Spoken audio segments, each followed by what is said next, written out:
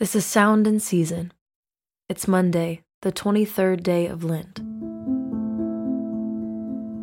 Our passage today comes from the Gospel of Mark, chapter 9, verses 33 through 50. And they came to Capernaum, and when he was in the house, he asked them, "What were you discussing along the way?"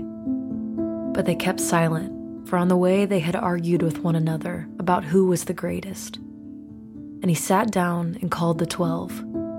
And he said to them, "If anyone be first, he must be last of all and servant of all." And he took a child and put him in the midst of them. And taking him in his arms, he said to them, "Whoever receives one such child in my name receives me. And whoever receives me receives not me, but him who sent me." John said to him, "Teacher, we saw someone casting out demons in your name, and we tried to stop him because he was not following us."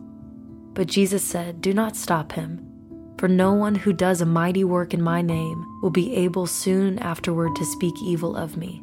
For the one who is not against us is for us. For truly I say to you, whoever gives you a cup of water to drink because you belong to Christ will by no means lose his reward. Whoever causes one of these little ones who believe in me to sin, it would be better for him if a great millstone were hung around his neck and he were thrown into the sea. And if your hand causes you to sin, cut it off. It is better for you to enter life crippled than with 2 hands to go to hell, to the unquenchable fire. And if your foot causes you to sin, cut it off. It is better for you to enter life lame than with 2 feet to be thrown into hell. And if your eye causes you to sin, tear it out. It is better for you to enter the kingdom of God with 1 eye than with 2 eyes to be thrown into hell, where their worm does not die and the fire is not quenched. For everyone will be salted with fire. Salt is good, but if the salt has lost its saltiness, how will you make it salty again?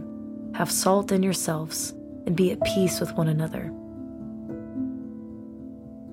This is the word of the Lord. Thanks be to God.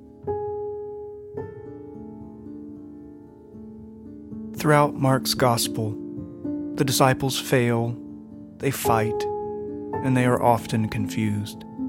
Mark makes no attempt to paint the disciples in a better light than they actually are, and this striking honesty gives weight to the account. Today's passage portrays the disciples arguing amongst themselves regarding which one of them was the greatest. There is nothing more futile than unsubstantiated pride, and the disciples arguing with one another about who among them was the greatest is a display of human foolishness. The Church Fathers knew this to be one of the most critical teachings of the early Church. Gregory of Nyssa wrote, "Let vanity be unknown among you. Let simplicity and harmony weld the community together. Let each remind themselves that they are not only subordinate to their brother at their side, but to all. If they know this, they will truly be a disciple of Christ." And John Chrysostom wrote, "If you are in love with precedence and highest honor, pursue the things in last place. Pursue being the least valued of all. Pursue being the lowliest of all. Pursue being the smallest of all. Pursue placing yourself behind others." Lord, hear our prayer, and let our cry come to you. Let us pray. Merciful Father, who delights in truth, renews our spirits, and upholds us in our weaknesses, deliver us from our unrighteousness. Cleanse us, O God of our salvation, of any impurities within us. Protect us from the temptation to seek anything apart from you, Father. O Lamb of God, who takes away the sins of the world, have mercy on us.